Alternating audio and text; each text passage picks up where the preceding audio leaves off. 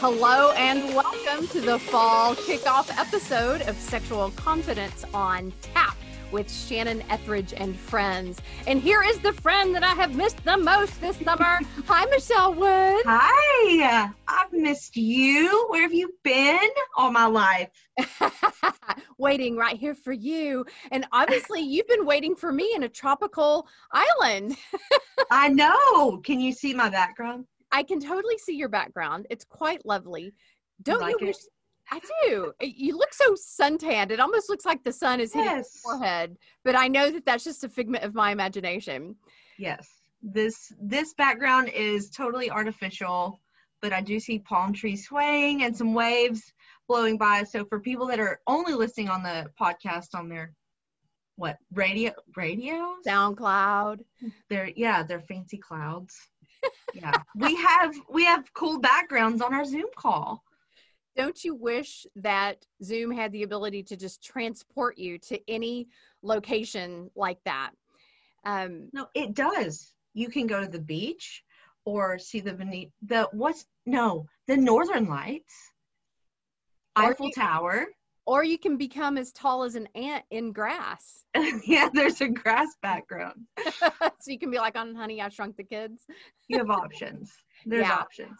But your background today makes me crave a pina colada, something fierce. Oh, yes. Yeah, I know, me too. But I've got water in my big gulp here instead. There you go. And I am drinking out of my new mug from a client, which says, "My cup overflows with your blessings." I just want to give a shout out to Judy for sending me this mug. I made it my official podcast mug. Oh, well, Judy, I don't have an official podcast mug. I didn't get my mail. Come on, Judy. So tell me, what was the highlight of your summer, girlfriend? It's been over 3 months since we were together on air. It's been a long time. So I had multiple highlights. Of course, I think last time we talked or had a podcast, we talked about our Branson trip. Me and you meeting. Yes. Right? We did. So that was obviously a blast. That kind of kicked off my summer fun. I've been to Mexico twice. I knew that you had just gotten back from Cancun. Yes.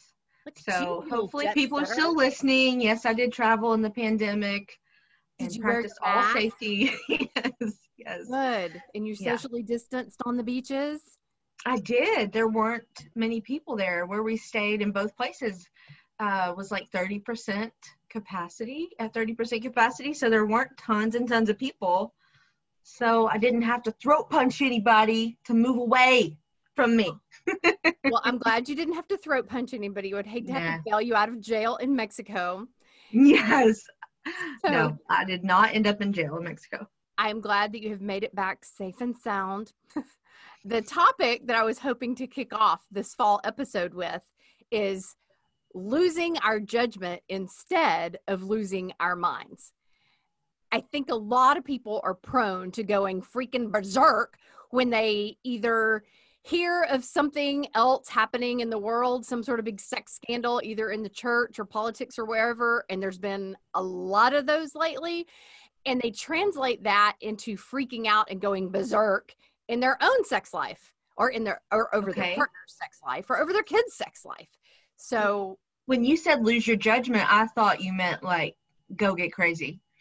No. So, thank you for clarifying what you mean. Yeah, thank you for throwing that in there because that is probably what some people thought that I meant, but it is not. Yep. It is basically getting off our high horse and not looking down our judgmental noses at people and assuming the worst about them and getting all self-righteous. Because I think that we can get really good at that when we hear of something happening that we don't really understand what it's about or where it's coming from.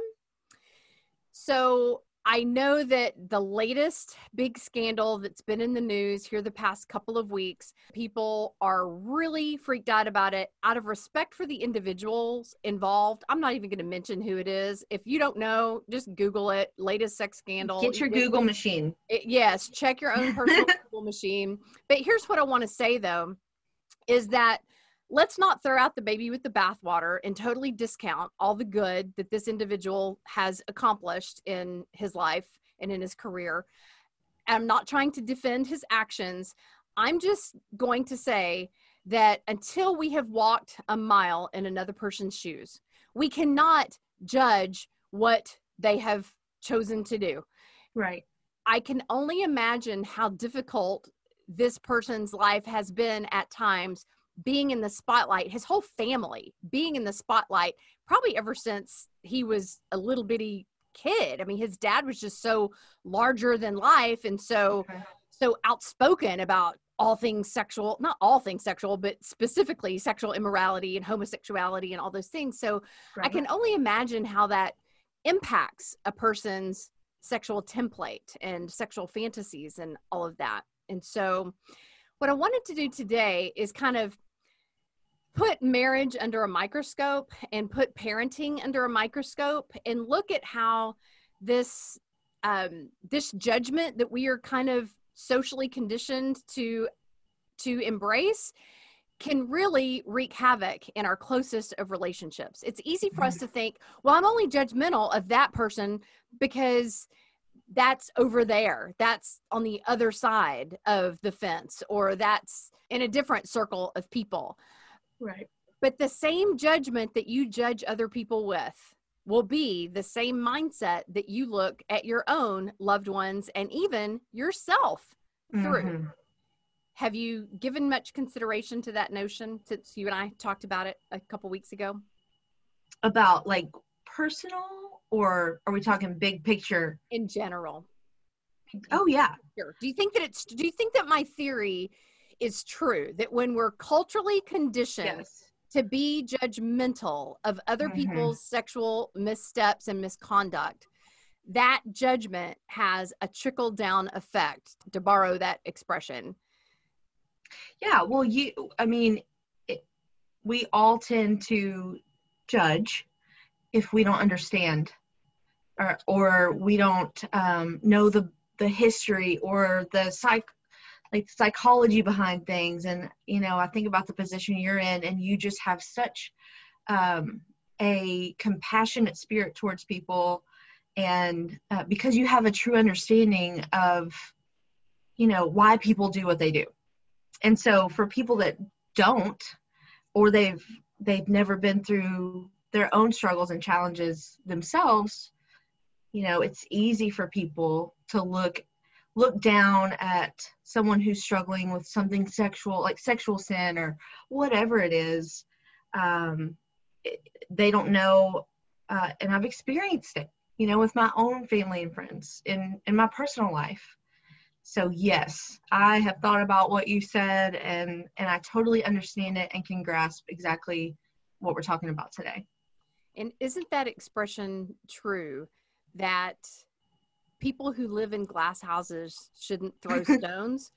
Yes. But the reality is that we all live in glass houses. We're all human. Any of us are capable of anything on any given day. Right. So I do want to talk today about how to become less judgmental of others so that we can become less judgmental of spouses, less judgmental of our children, and less judgmental ultimately of ourselves, because that trickle down effect where it eventually lands is on us. And when we're judging ourselves and our own sexual desires or fantasies or proclivities, that has a huge shame spiral effect. It does not take us to a good place at all. So I have made a list of a few examples that I thought would be, I thought that teaching by example would be better than just philosophizing and theologizing about it all. So, but here's the one philosophy that I want to kind of segue with, and here it is. I think that the reason that it is so easy for us, especially those of us who are raised in religious settings, the reason it's so easy for us to revert to judgment in our heads so quickly when we hear of scandals like this is because scandal was the only time that we ever heard much of anything about sex within the church. And I don't think that it's true just of the church setting. You had mentioned the sex scandal that you remembered most from your lifetime. Oh, I can say that name, right? Yeah, I feel like- think that one's famous enough. And I was going to say, I don't want to feel like I'm talking bad about somebody. But yeah, Clinton. And I mean, that was like, when was that? The 90s? I think I was in junior high or middle school, and I will never forget it. Like, it was a huge ordeal at school. Sure. So Monica and Bill. And we just recently posted a TED Talk given by Monica Lewinsky. I saw that. The price of shame and online bullying, and wow, what a poster child for resiliency she has become. Right. And I'm so proud of her for bouncing back from all that, because to think she was in her early 20s. Such a baby. Exactly. Fresh out of college, and for her to carry that stigma for so long. But yeah, so oftentimes the only things that we hear about sex at all is because of a scandal. And that's why we become so judgmental. First, let's talk about some clients that have come to me, and these are composite cases. I've changed names. I've changed details. You know, are you about to talk about me? I think you're about to talk about me. I'm just going to say that if this resembles anybody in particular that you know, or resembles you yourself, it is strictly ironic. It is totally coincidental. Okay. So first of all, there's Lyle and Linda. They came to me. Linda was complaining that Lyle is a voyeur. Lyle was complaining that Linda is a big stick in the mud. We'll come back to them. Emily was accused of being a prude by her husband, and Rhonda and Ryan called each other lazy and boring. She thought he was lazy and he thought she was boring. So can you hear the judgment in these adjectives? Yes. Yeah. Poor people. Goodness. Well, and I don't want to judge them for judging. Wrongs don't make a right, but we have to start the conversation somewhere. Right. And so let's just unpack what some of these things are really all about, because I think that when you take the time to listen to your mate's story and how they formed their sexual templates and impressions, it explains a whole lot about why they are the way they are in bed. Yep. Always. So Linda and Lyle had this situation where Lyle wanted to like string up the lights and set up the camera and have Linda do all this posing, and he was the photographer. It was like role play, and he really needed this to kind of get himself riled up sexually. Well, Linda was okay with that once in a while, but more often than not, she really just wanted to leave the cameras and the lights in the closet and just snuggle up underneath the covers and just have what we call shell sex. Okay. Where she just like secluded herself in her shell with her husband, and that felt so sacred to her.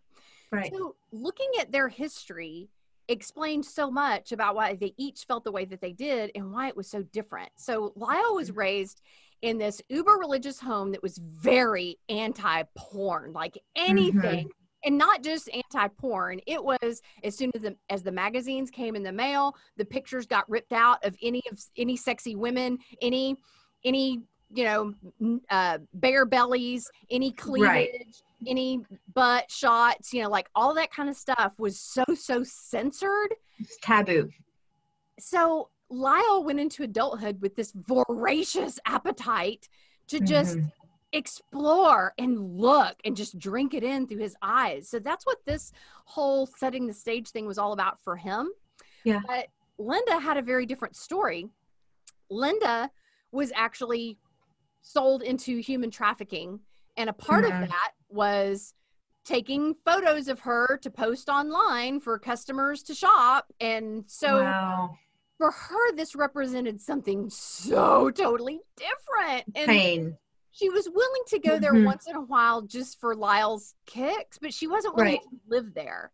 And so helping this couple have a better balance, that maybe once a month she was willing to let him get the cameras and the lights out and go hog wild like this. Yeah.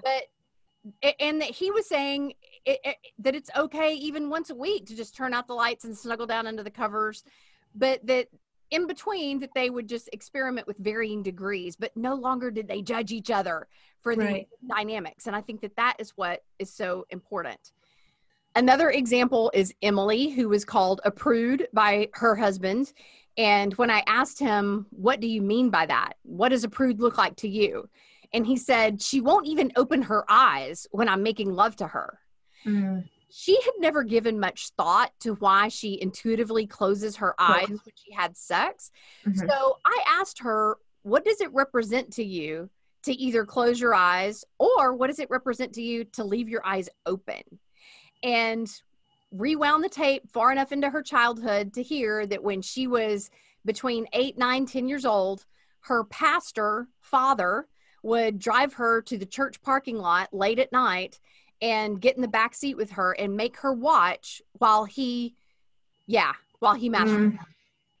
And if she closed her eyes, he would say, you know, God's going to get you. You have to watch. You have to watch. So he was one of those individuals. And again, I'm not justifying anybody's bad behavior. That was obviously a horrible thing for a parent to do to a child. But do you see how that translated into her marriage, that she needed to close her eyes just to feel safe and to even be able to get in the zone? Because to her, leaving her eyes open while watching, especially male body parts, was just so emotionally triggering. So she was trying to honor her husband by closing her eyes to get in the zone. He totally misinterpreted it. So you can see how it can just be so confusing and bewildering to couples when this judgment comes in. So let's talk about Rhonda and Ryan, who called each other lazy and boring.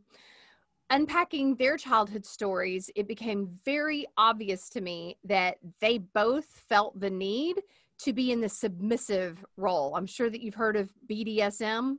Yes. And it stands for? Back door. No. Submissive.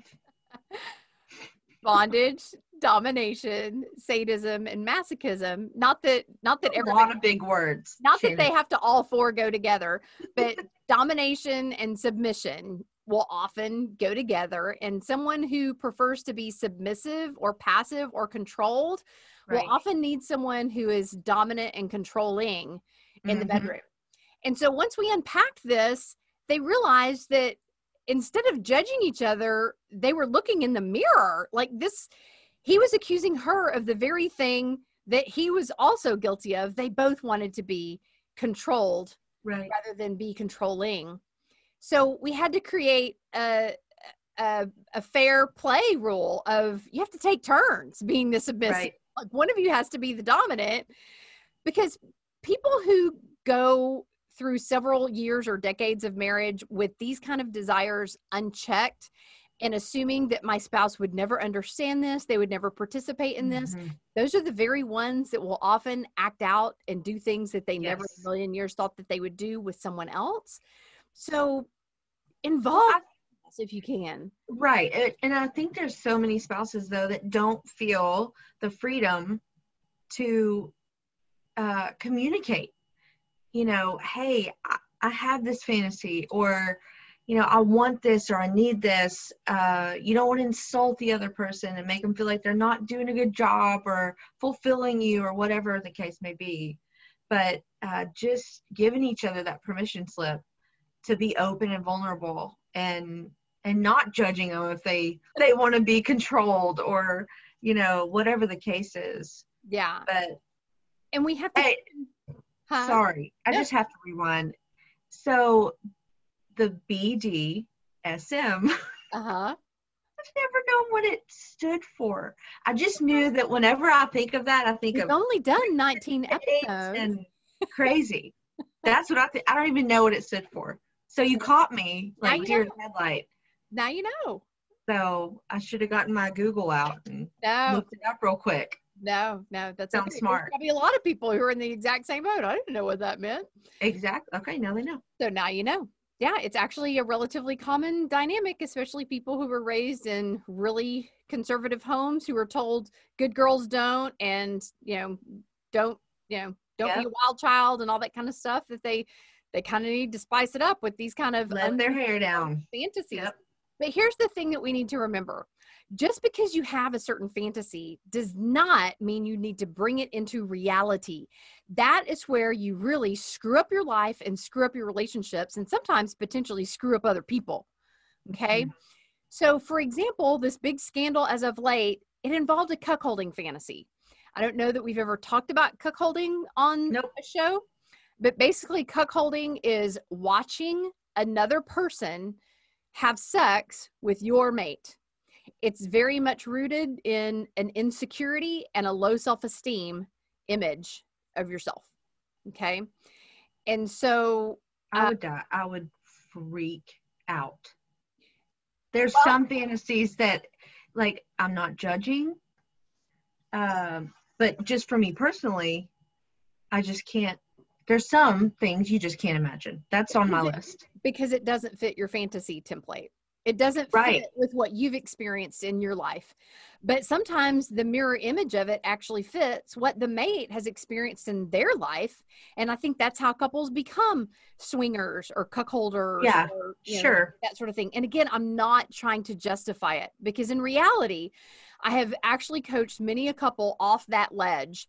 Either they're thinking about going in that direction, or they've been going in that direction, and they realize, how much further is this going to go on before we get caught or we get exposed, or there's some sort of scandal around us, either locally or nationally or something like that. And it can actually be people who are in high profile positions who feel lured into these type of activities. So understanding that it is one thing to have the fantasy. The fantasy serves a purpose to trigger your brain to get you aroused, but bringing it into reality is not necessary for the fantasy to serve its purpose. In fact, it robs the fantasy of a lot of its power. And so now I want to get into the fantasy fallacy concepts. And then I want to come back to the whole parenting thing and how this can spill over with our relationship with our kids. The brain is our largest sex organ. Sex starts in the brain. That's where the pituitary gland triggers the vascular system to send blood flow to the genitals to create an erection or engorgement, et cetera, et cetera. So the brain's job is actually to compartmentalize pain long enough to make room for pleasure, because our brain can't possibly experience both pain and pleasure intensely at the same time. For example, could you have an orgasm while hitting your thumb with a hammer? No, it is absolutely impossible. Kind of like sneezing with your eyes open. And so the brain has to tell itself a story to compartmentalize the emotional pain that has been so overwhelming to you in life that if that was your focus, even subconsciously, you would never be able to have an orgasm. So the storyline has to be the mirror image of the trauma that we've experienced. If you ask people to make a list of their most unconventional fantasies, as well as a list of their greatest traumas and trials and tragedies, those two lists would be a mirror image of one another. And so when we hear of people acting out and doing crazy things sexually that we want to judge them for, before you throw that stone, just remember they had something happen somewhere in their life that created this fantasy template, and no one taught them to just keep a fantasy. Don't bring it into reality, because that is where it will bite you on the butt. Right. And so my heart bleeds for people who are caught in this kind of scandal, caught with their pants down, so to speak, literally or figuratively and literally. And so let's talk about how that bleeds over onto our children. I'm sure that when you brought Brody into the world, that you looked at him and you never in a million years even remotely thought of him ever becoming a sexual being, because that was just nowhere on your radar, right? Nope. At what point does that become something that is on our radar about our children? Well, for me personally, I think when he's 12 now. So a couple years ago, when he starts asking questions or making comments or growing little chin hairs. Oh my gosh, yeah, he has a unibrow and a mustache now. And so, I mean, it is a topic of conversation at our home pretty consistently, because I know what I've struggled with, and he is a little mini me. Aw. And so not that, you know, when you've struggled with things, that just automatically means your kids will, but I'd rather be open and talk about, you know, keep those lines of communication open always with him. You are keenly aware that he is a sexual being. Right. And so there's a lot of adults on the planet who totally lose sight of the fact that children are sexual beings long before they turn 21 or 18 or whatever. In fact, once upon a time, many, many moons ago, there were 2 kids in the youth group at the church that I attended. And I want to say that they were probably 16-ish. And they wound up having sex with one another, and it was totally consensual. They had the hots for each other for quite a while.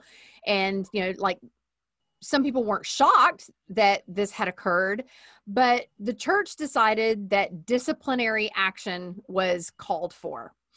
And they insisted that the girl step down from all leadership roles in the group, because her father was a deacon, and they even asked her dad to step down as deacon because he wasn't able to control his child. Wow. In addition to that, they banned the young man from ever coming back to church at all. And I was really struggling with this. I mean, there was a part of me that wanted to just respect the authority and trust that maybe they knew more about this situation than I did. Sure. But yeah, I felt like I knew these kids pretty well. And so I just asked my mom. I said, Mom, you know that I was a pretty promiscuous teenager, but yet you took me to church all those years, and I was the president of my youth group and all that jazz. And I said, if the leaders of our church had said that Shannon's not welcome to come to church at all because she's had sex, what would you have done? And she said, that would not have happened. And I just thought, see that. Yeah.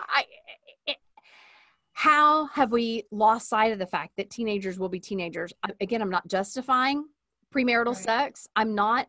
But to throw people out of the church or strip them of their leadership roles, like, is this what sexual rebellion is created from? You know, like, I've always wondered, I haven't known. I've always wondered, how did those experiences impact those 2 individuals? I hope it didn't scar them for life, and I hope it didn't tear them away from God for life.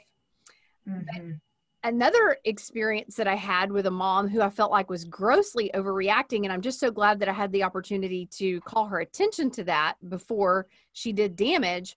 She asked me on our first session, she said, my college-age son just got engaged to his girlfriend of 2 years, and I'm wondering if I have a responsibility to let her know what she's getting herself into. And I was like, whoa, that sounds like there's a story there. What's that all about? What does that mean? Yeah. And so she went on to explain that right before he left for college, they were cleaning out his closet, and she found a pair of women's panties. And she confronted him, accusing him of being sexually active with his girlfriend. And he was insistent, Mom, no, we're not having sex. That's not what this is about. And she kept pushing him. And he finally just came out and said, they're mine. Okay, just drop it. Oh, wow. Yeah. And so I asked her, I said, what did you do after that? And she said, well, I dropped it. But she said, I just wonder if I have a responsibility to let my future daughter-in-law know. And I said, what would the reason be for telling her this? Like, this is so personal. This is private. This is something that they need to work out between them. That basically, this is none your business. It falls in the category of none. Oh, that's a hard one for moms, right? Yeah, but as a mom, I put myself, like, what kind of damage would that do to your relationship with your kid? Right. To risk breaking up his engagement over something that was found in your closet when you were 18 years old. Like, I don't think that's fair. So let's lose the judgment instead of losing our minds over things, because The bottom line is that sex is weird, people. Sex is weird. And the more of a religious or righteous upbringing you had, sometimes the weirder sex gets. And that's why we see so many scandals within church settings. That's why it's some of the leaders at the upper echelon that fall from grace. And let's just do a better job than the church did with us growing up. Let's open these lines of communication. Like Michelle said, as soon as we start seeing signs that our kids need to have these conversations, in my opinion, it's like between 5 and 8 years old when you still know something, because by the time they're between 8 and 12, you don't know anything anymore. And by the time they're 13, you can kiss any authority that you have. That's a scary thought. That's around the corner with both my boys. So, yeah. But yeah, I'm with you. I think that, it's so hard when people are in a leadership position. It's like you put them up on this pedestal and you have these expectations that they're different and they're leaders and they don't fall or fail or have issues or childhood trauma that they brought into their adulthood. And then when they do fall flat on their face, you're like, why'd that happen? How could they? But they're human. We all are. And the judgment doesn't help anyone. It doesn't help them. It doesn't help you. It doesn't help you as a couple. So here's the number one piece of advice that I have for people who feel as if their mate is wanting them to do things that are in line with their fantasy template, but it's not necessarily in line with yours, or it opens yourselves up to scandal, or it involves someone else that would ultimately be harmed by such actions, because like something like cuckolding, there's a third person involved. And that is very scarring for a person to wake up one day and realize what they let themselves get involved in. And so let's just use that particular example, cuckolding, for since that was a hot topic as of late. If your partner has a cuckolding fantasy, don't throw a stone. Again, this is most likely rooted in low self-esteem and insecurities about what type of sexual partner they themselves are. But say to them, I would never feel comfortable involving another human being in our lovemaking, whether that be in real life or porn or whatever your standards are. But if you would like to pretend that someone is watching us just to fuel your energy level, I'm okay with just pretending. As long as it doesn't hurt anybody, I'm okay. But the minute that it hurts somebody else or me, or if I think that it ultimately hurts you, I have the right to say, no, we're going to have to drop back and come up with a plan B, because we have to both be on board, because neither partner should feel as if they're having to go totally against all of their sexual standards just to satisfy their mate. But that's often what happens, is that they feel pressure to do what their mate wants them to do. And then they wake up and realize they have just been a sexual doormat and let their mate walk all over them. And now they have been trampled, and maybe they've trampled someone else in the process. Number one rule of healthy sexuality is do no harm. Do no harm. The fantasy in and of itself never does harm. It's what you do with the fantasy. Are you going to go binging on hours and hours of porn trying to find those images? Guess what? You've just created harm. Are you going to go out and try to find somebody to bring this fantasy to life? Guess what? Now you're harming your mate and the other person. Just use the fantasy for what it's designed to do. Create the sexual energy for your mate and be satisfied with that. And in that scenario, you could get a blow-up doll, put it in the corner. That technically that wouldn't hurt anyone. I mean, that's something watching. Well, you know that women are going to be like, but she doesn't have cellulite ripples and stretch marks. Her waist is perfect and her titties are perfect. Right. It's perfect. Probably going to awaken some body image issues. So really, it's all about communication. Can't win. What is possible that is only between the two of you? Keep the marriage bed pure. Keep it undefiled. Do not involve anyone else other than just the two of you. But within just the two of you, feel free. Fantasy, role play, dress up. The camera doesn't hurt anybody as long as you delete those videos before the children pick up your phone. That would fall in to scarring someone years for life. old, where they start using your phone, delete them. Hey, and the other person may find that they enjoy some things they didn't think they would. That's right? True. It can open you up and make you feel a little bit more edgy, make you feel like you're rebelling against the norm. And Yes. sometimes, let's be real, being naughty is It's exhilarating sexually. Right. Sometimes to some people, but not all the time to all the people. That's what everybody has to understand. That's why communication is so important. Talk about what you want, what you feel, what you need, what it represents, and see if you can find some common ground with your mate to experience as much of that energy as possible without offending or traumatizing. There you go. You're so smart, Shannon.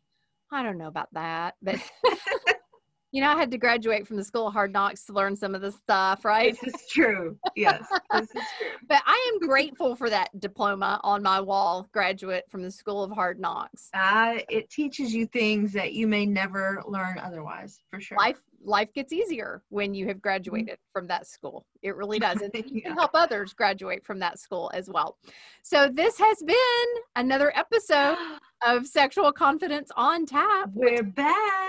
Friends, we are back. And we can't wait to tune in with you next week with an interview with Dr. Michael Seitzma, one of my heroes in the sex education field, who's going to talk to us about desire discrepancy, which we kind of alluded to that a little bit here. That's kind of what we talked about today. Exactly. So a great segue into that. So we will connect with you next time.